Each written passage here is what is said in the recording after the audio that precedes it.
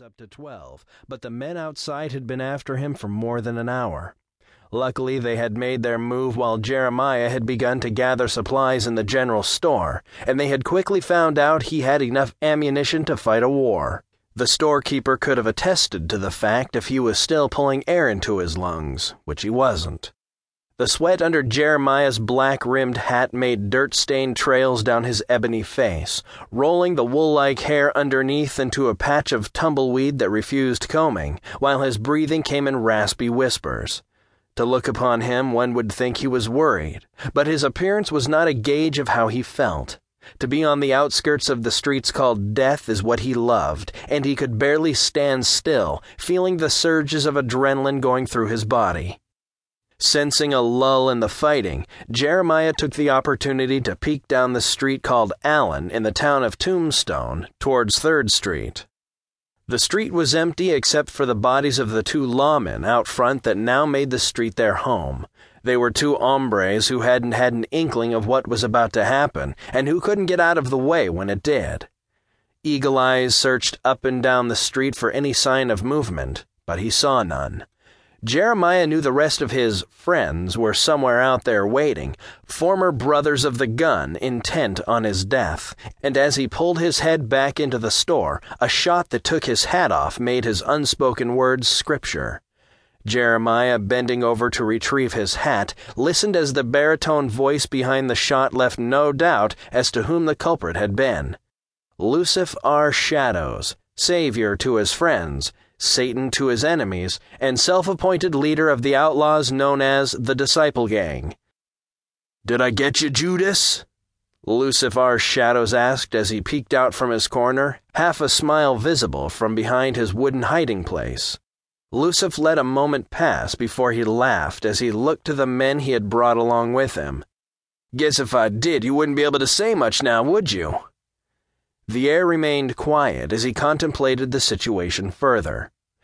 Jeremiah leaned his back on the wooden beam set in the center of the general store and smiled, knowing in his spirit that his end was soon approaching.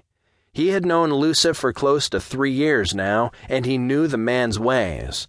Lucifer would not put down the gauntlet that he had picked up until he had put Jeremiah in a box 6 feet by 2, or if he himself were dead.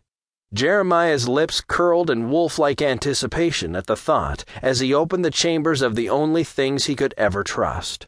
As he slid each bolt into his Colt peacemakers, he thought about the man who had at one time been like a father to him, and of how things that had been so good had turned so bad.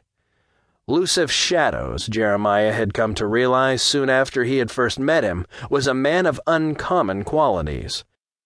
Blessed with a gift of gab that would put a country politician to shame, Lucifer R. Shadows had introduced himself to Jeremiah as a preacher who was out to save souls.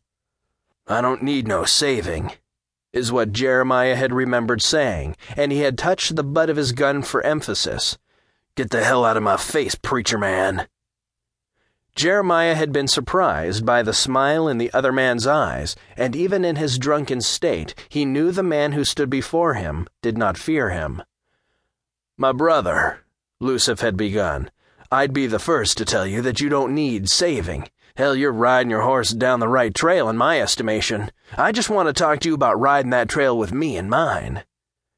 It was then that Jeremiah had really looked around and seen what a quandary he had put himself in. Men seemed to materialize around Lucifer like spirits from another realm, and Jeremiah cursed the bottle he held in his hands. Tossing it aside, Jeremiah thought about going for his guns, but stopped himself short when he realized that there now stood 12 men in front of him. From the looks of them, they were the worst spirits a man could conjure from hell, and standing dead center in their midst was the preacher man. Jeremiah looked to each and every man until his eyes rested back on the stranger. "What the hell do you want with me, preacher man?" It was that unholy smile again that gave Jeremiah pause, letting him know that he was dealing with someone a little out of this world. "I just want to talk to you, brother. I just want you to become one of us." Now he wanted Jeremiah as he wanted him then, but for entirely different reasons. "Judas!" Shadow said as his voice rang out from the street, bringing Jeremiah back to the business at hand.